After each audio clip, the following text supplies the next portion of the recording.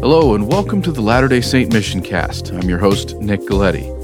This episode is our fifth in our Basic Doctrine series on the doctrine of prophets and revelation. Our guest on this episode is religious educator Blake Dalton.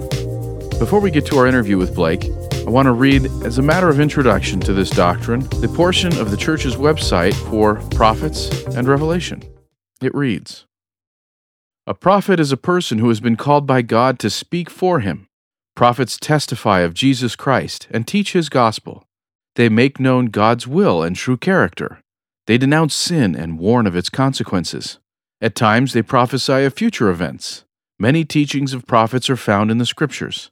As we study the words of prophets, we can learn truth and receive guidance. We sustain the president of the church as a prophet, seer, and revelator, and the only person on the earth who receives revelation to guide the entire church.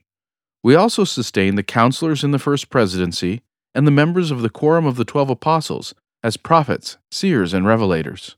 Revelation is communication from God to his children. When the Lord reveals his will to the church, he speaks through his prophet. The Scriptures, the Bible, Book of Mormon, Doctrine and Covenants, and Pearl of Great Price, contain revelations given through ancient and latter-day prophets. The president of the Church of Jesus Christ of Latter-day Saints is God's prophet on the earth today. Individuals can receive revelation to help them with their specific needs, responsibilities, and questions, and to help strengthen their testimonies. Most revelations to leaders and members of the church come through impressions and thoughts from the Holy Ghost. The Holy Ghost speaks to our minds and hearts in a still, small voice. Revelation can also come through visions, dreams, and visitations by angels. Here now is our interview with religious educator Blake Dalton.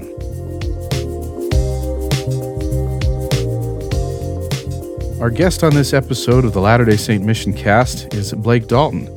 Blake is a religious educator, and he's here to talk to us about the doctrine of prophets and revelation. This is the next in our series on the basic doctrines of the church. So thank you, Blake, for being here with us. Thank you. Thanks for having me. Absolutely. So this doctrine of prophets and revelation is something that may be something that we as Latter-day Saints are very comfortable talking about, but it's kind of something that a lot of people in the outside world, if you will, they don't speak of it much, and sometimes if they do, they speak of it with skepticism. So what's your basic understanding of prophets and revelation and how those work in our church? You know, you're right. Like, to think of a prophet is kind of that whimsical, sounds like we're talking about like Gandalf or something like that, you know, just a old way of thinking because they're in the Bible. But for members of our faith, we're thinking, you know, with the Restoration with Joseph Smith, and it's a commonplace, but many of them think, you know, that's the old way of thinking, or Old Testament, or, you know, New Testament kind of thinking, biblical thinking. But prophets are so important. You look through the whole history of the gospel of Jesus Christ, and you have, you know, it begins with Adam, it begins in Genesis, and there's prophets throughout all the Old Testament. That's how the Lord's word was established. That's how it was taught. And then when the Savior comes and he's teaching his disciples how to carry on the gospel as he leaves, that's the fundamental aspect of getting his word to his people, is through those called servants, those prophets, apostles, and those things. And it's kind of one of those, if we wanted to get historical on it, we could say that there is a lot of evidence of it. There's a lot of evidence of their use. But to a certain extent, it's hard for people nowadays to still, even though they can see that history, to say, yeah, that makes sense. I've been waiting for a prophet. Yeah. It's kind of one of those weird things. But in the church's website where they talk about the basic doctrines of this, they say that there's a sentence here that essentially connects in some ways to our last topic, which was apostasy. And they say that they make known God's will and true character. Now, again, we speak of prophets as the ones that make God's will known. We Lord's mouthpiece. We've used that phrase a lot. But what about the true character part? How, in what ways, and why is it important that we have a prophet to explain to us the true character of God? Yeah, so you think about, in the past, like if you go in the Old Testament and there's, I love Elijah, and Elijah is trying to teach the priests of Baal, who the correct God is, who God is, who the God of Israel is. It's something they've always done. Joseph Smith, one of the go-to quotes that I always use or think about is from the Lectures on Faith, when he says there's 3 things necessary for any rational and intelligent being to exercise faith in God, right? First is the idea that he exists. Second, a correct idea of his character and attributes. And third, knowledge that the course of life one pursues is in accordance with his will. It may be kind of obvious because Joseph taught the correct, he taught us about who he is. Through the first vision, we know that they're 2 distinct beings. It's interesting to look at what he teaches, and then as time goes on in Doctrine and Covenants, he tells us more and more. Now he's telling us what he looks like, and color of his hair and stuff, and and it's Isaiah does that. Isaiah describes him. John in Revelation describes him. But the attributes, I think if you look at what President Nelson, the challenge that he gave the youth about, or the young single adults and even the youth, but he challenged the young single adults when he was president of the Quorum of the 12, and then he challenged the rest of the church again. Study the Saviors, go through the topical guide, go through all of those things. And you remember, here he is, he's the president of the Quorum of the 12, and he says, studying all of these attributes of the Savior in the Bible has changed his life. Yeah. This is him, he's asking us to do the same thing, and I think it's one of those things. We have all the information, like not all the information. We have as much as we're ready for right now, and he's pleading with us, understand it better. Yeah, and I think we'll get more if everyone's doing that challenge. We'll get more, but his correct attributes and who he is. The prophets are always teaching that. They're explaining who he is, what he does, and all of that. It's powerful to see what a prophet's doing right now to get us to change our view. Yeah, I've personally kind of seen the different prophets as a sign of God's character in the sense that he is, as we've seen, a God of seasons. There's times for things to happen, and he kind of, for lack of a better term, rolls with the punches. He sees the world and sees what we need and understands that there's different needs at different times.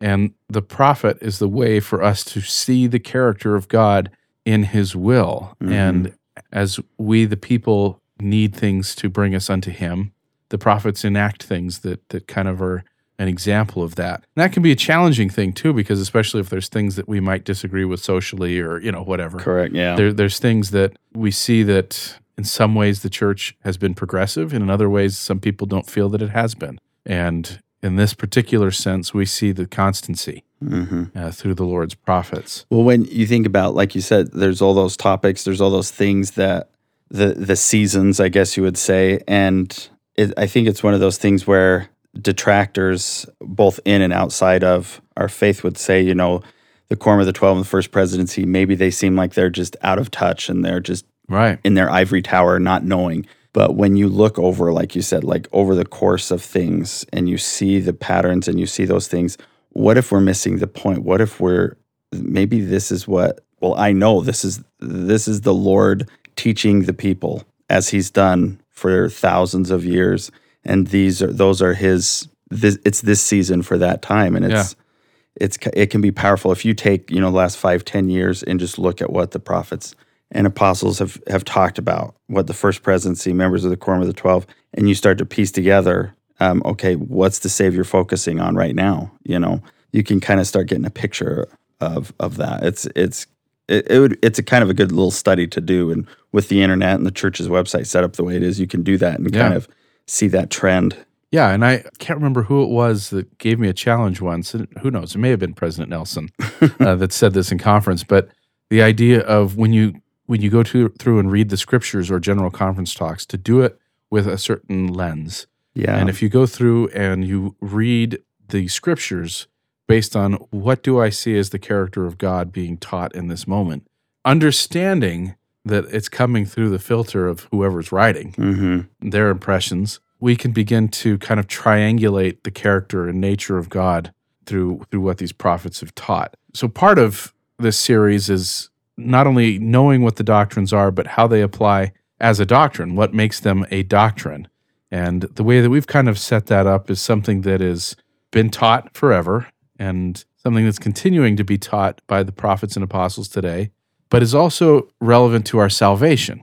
So it may not be so obvious some of those ways that this prophets and revelation speak towards those three things. Mm-hmm. How do those three things come into play? Let's start with it's been taught since the beginning and will be continued to be taught. How have prophets and revelation been taught? Boy, I'm thinking like since the beginning of time, because, the plan of salvation, heavenly, it's eternal. Yeah. It goes on forever, and Heavenly Father's always existed. I think it's established with Adam. Adam's the first prophet, and that's just how it's always taken place, that Adam had firsthand knowledge of our Heavenly Father. He's with him in the garden. He's walking with him, and then he's sharing that information and that knowledge with his family, and then it moves on all the way to where we're at today. As far as how it works outside of this life, I think it's one of those things, we don't know, but like if you look, we don't know for sure, but you look at like the book of Revelation and, you learn about the war in heaven and how things are set up there with the Savior and then Michael, and there's other aspects you can look at, but I think that those leaders and those prophets are always instrumental in how Heavenly Father has set up I guess you could even say like the council system. That's how it's organized. Yeah, it's organized in that way. If you think when you look at where Isaiah is called to be a prophet, there's a council, that's calling him, the 24 elders in the book of Revelation, where they're sitting around talking about, okay, do we send the angels down to start pouring out this, deadly whatever in the book of Revelation? But it's that council system, and however it works down to the smallest, minutest portion of the human family, there's those representatives in all aspects. So it's the order. I think it's it the really order is. of heaven in a way. Yeah, I think it's the order. Now, as far as the next part, and that is that it's something that is taught today. I mean, that I almost want to say that's pretty evident to most people in our faith. But in what ways might we be able to show that this is still a relevant thing today to people that aren't of our faith? That we need prophets? Yeah.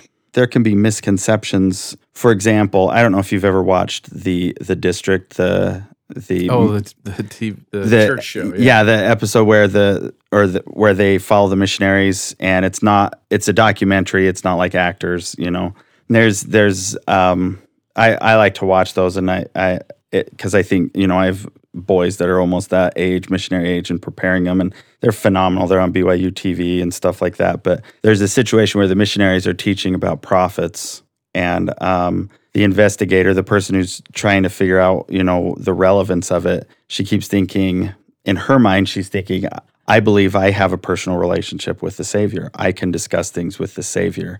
And one of the missionaries is super frustrated because he keeps going to Amos 3:7 and like, this is how it works. This is, we have to have, but then he's like, I don't think you're getting it. You don't have to go to the prophet to understand that you have a personal relationship with the Savior. He's talking to the whole church, and it goes south. She ends up not wanting to learn anymore, and he's kind of ornery about it, But that personal understanding and personal relationship with the Savior is key. Is he's involved in our lives, but the way the entire church functions for the whole entire world, just like in the New Testament, the Savior is instigating that. He's telling his disciples to go baptize. He's sending them out throughout the world.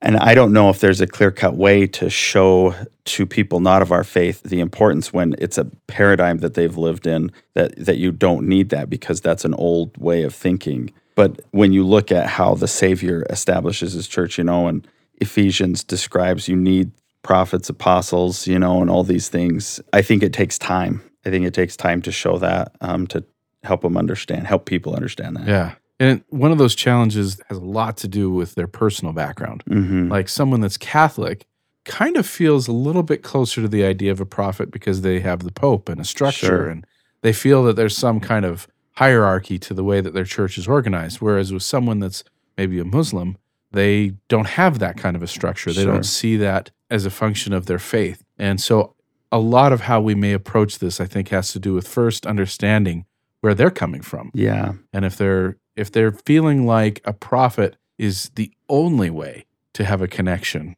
then I could see that being very difficult, because we are encouraged, even in our church, to have our own relationship with God and to seek revelation and seek inspiration. So this is the two separations here, I think, is important to teach, and that is that there is a prophet and revelation for the church and the world, but there's also the opportunity that we have individually to seek revelation, and I think that's where we then turn to Moroni's promise and things where we can say it is through a prophet that we have these scriptures. It is through a prophet that the church was organized, that God's church was organized. And it is through personal revelation that we are then able to take what they have taught and find out for ourselves if it's true, and then extend an invitation. It's not a dodge, but it's always trying to make them kind of get back to that. Now, but here, the last part is maybe a little less obvious. Why are prophets necessary for our salvation?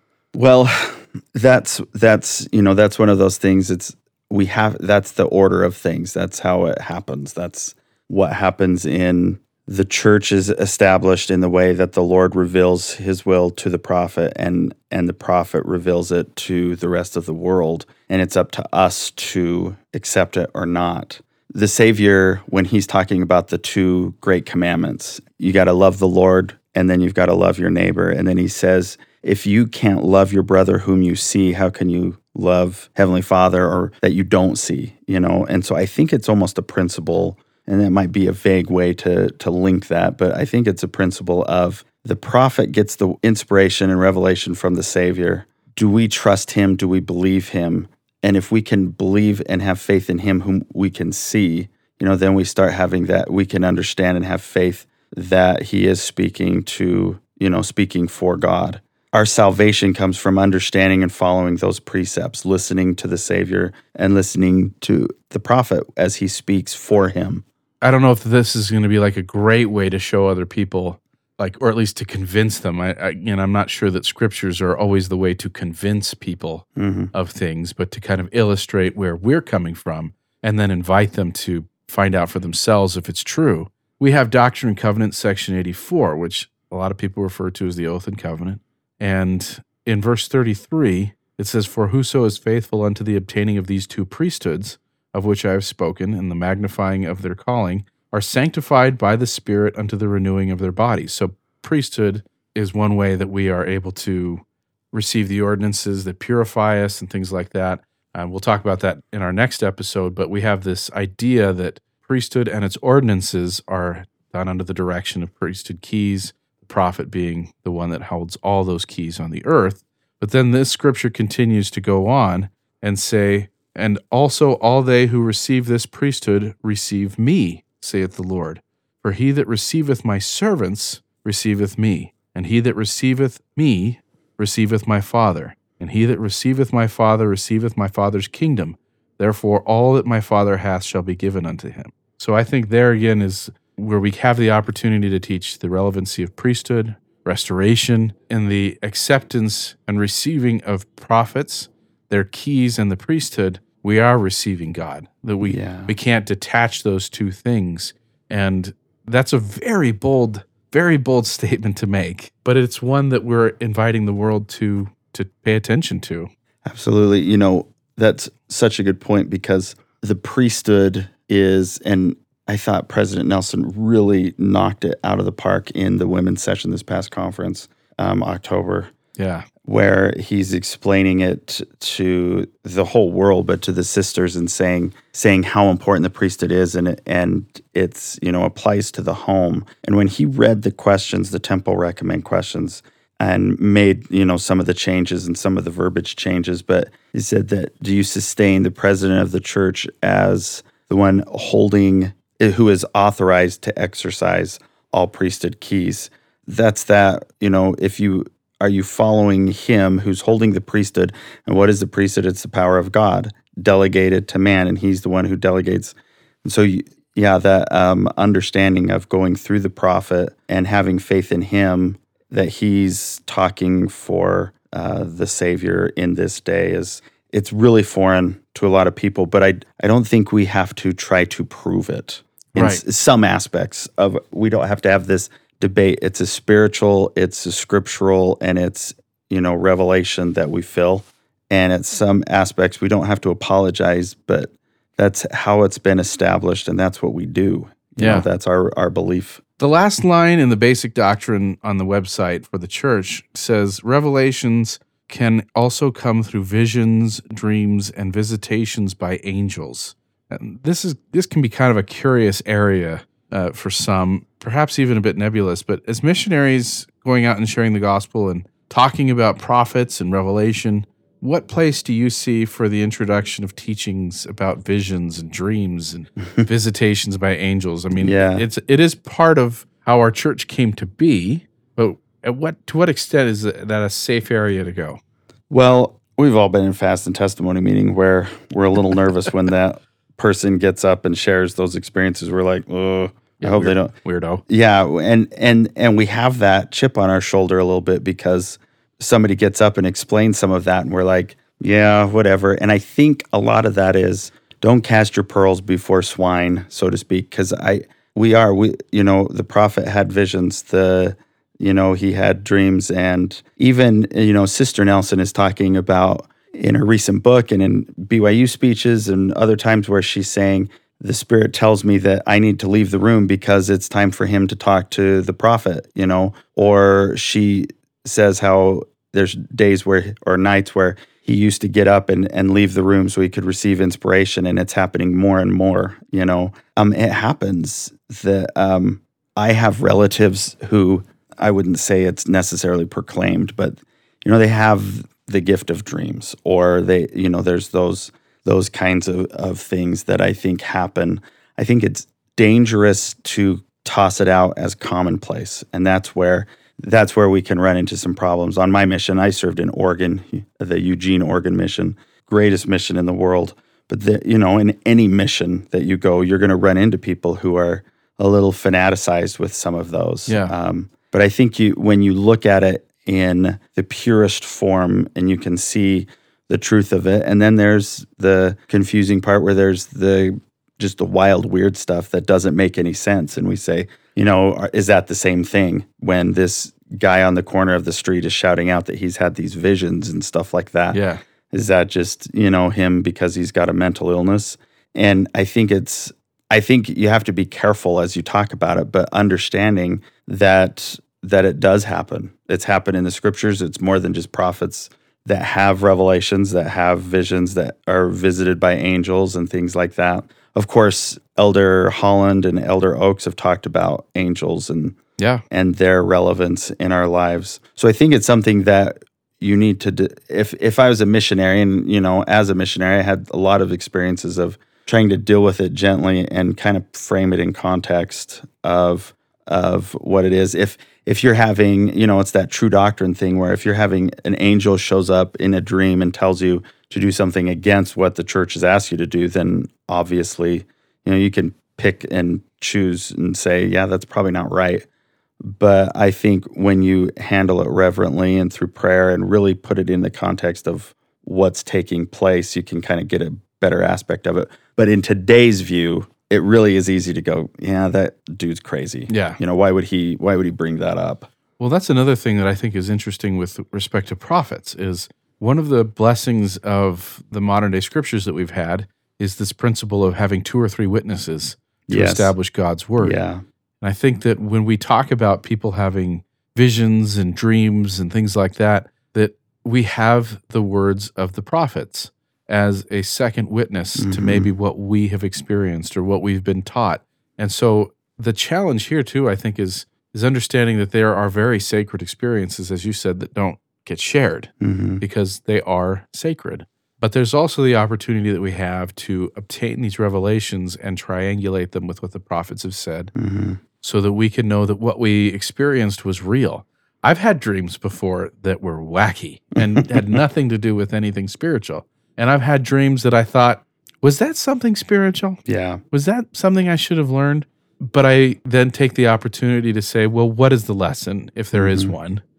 And how does that coincide with what the brethren have taught? Yeah. And if I'm able to do that, then I can say, hey, maybe that was inspiration. And so it's really a personal guide for us to have prophets to go through that. Let me give you a definition that President Oaks gave, and this is from BYU Speeches. And I was reading this, and it's interesting. It was 1981, and it lists him as, and he's president of BYU, and he's also a Utah Supreme Court justice and stuff. So he's not called as an apostle yet, but he gives 8 reasons for revelation. The 8 that he sees. He says, these are the 8 reasons. He can identify 8 different purposes served by communication from God: to testify, to prophesy, to comfort, to uplift, to inform, to restrain, to confirm, and to impel. And he goes through and he talks about them in different reasons. But I think that's kind of the lens you can look through some of those is, what's the point of this? Did you just have a vision if you have a dream of some sort or something like that? Or is it because you had meatloaf that night, and that's just how it's being interpreted. Your body's spitting it out. Yeah, that's the information your brain gets, angels and meatloaf. But it's I think that you look through the lens like you said, but is it that second witness? Joseph said somebody shouldn't be speaking in tongues unless there's somebody there to interpret, and there's always those 2 witnesses of what's being established. Yeah. So, one of the things that I think is interesting too about this idea of revelation and how it might play in our own lives, there is so much that comes out on a day-to-day basis with respect to what is real. Mm-hmm. And in this particular situation, again, we can't overemphasize the need for an investigator or even a missionary or anyone in the church for that matter to find ways to not take revelation and let that revelation be in charge of us. Yeah. What I mean by that is there are some people that will say, well, I had this experience, and as a result, how can I not do this? Well, that's putting the onus on the experience rather than letting it inform our choices. Yeah. And I have heard some people say, well, this was the revelation I had that this and this wasn't true. And instead of taking the information and figuring out how to best choose our lives, some people will use revelation as the scapegoat for why they did something. Yeah. And so that's I think that's part of the function of revelation, is to inform our agency. Mm-hmm. And one of my favorite quotes that kind of draws in together this concept of agency, plan of salvation, our choices, revelation, all of that stuff. It comes from LeGrand Baker in his book, Joseph and Moroni. He says, freedom to choose can be a reality only when we can distinguish between our choices. If we do not know the source of our ideas, then we cannot know which idea we can trust. Because unless we know the source of the ideas from which we may choose, we cannot accurately predict the consequences. Freedom to guess and freedom to choose are not the same thing. Freedom to guess is being given the right to choose, while being denied the criteria upon which one may judge. That is only pretend freedom. It may look like freedom. We may even accept it as freedom, but in reality is a kind of slavery instead. He then goes on to talk about how important the Holy Ghost is in recognizing revelation as revelation, because then we can trust it. If we think we've kind of just learned a little something, but it could just be from our own minds, then maybe we can't fully trust it. Maybe we can. But if we can also identify something that isn't from our minds or even from the Spirit, then we can't trust those things. And the importance of revelation and triangulating things with the words of the prophets and what we've heard, and being able to find out the way to choose in harmony with that inspiration is where the greatest freedom comes. And anything else, like he says, is just a guess. And so I think that's the real strength of prophets. The strength of revelation is trying to find the way that we can come unto Christ and not use this as some kind of guessing game. And there's a quote that is used to describe kind of Joseph's feelings when he was first, kind of before the first vision experience happened. And there was this thought that he did not see salvation as something that he could just happen upon. He wanted to know that he was on that path. And when we go into investigator meetings and we're talking to these people, that is the core of our message, is the church has been restored. We have prophets on the earth, and it's through their words that we are able to come to know God's will and be saved. And to me, I think that is the strongest case that we can make as a restored church for this being a doctrine, something that is critical to our salvation, and why they've been around since the beginning of time. Yeah, I agree. Well, that's given us a ton of things to think about with respect to prophets and revelation and how they kind of go hand in hand. I think that's part of it too. We don't want to just teach prophets. We don't want to just teach revelation. They really go hand in hand, and when we teach them together, I think that's when we're going to find the greatest strength in teaching. So thank you for coming in, Blake, and talking with us. I appreciate it.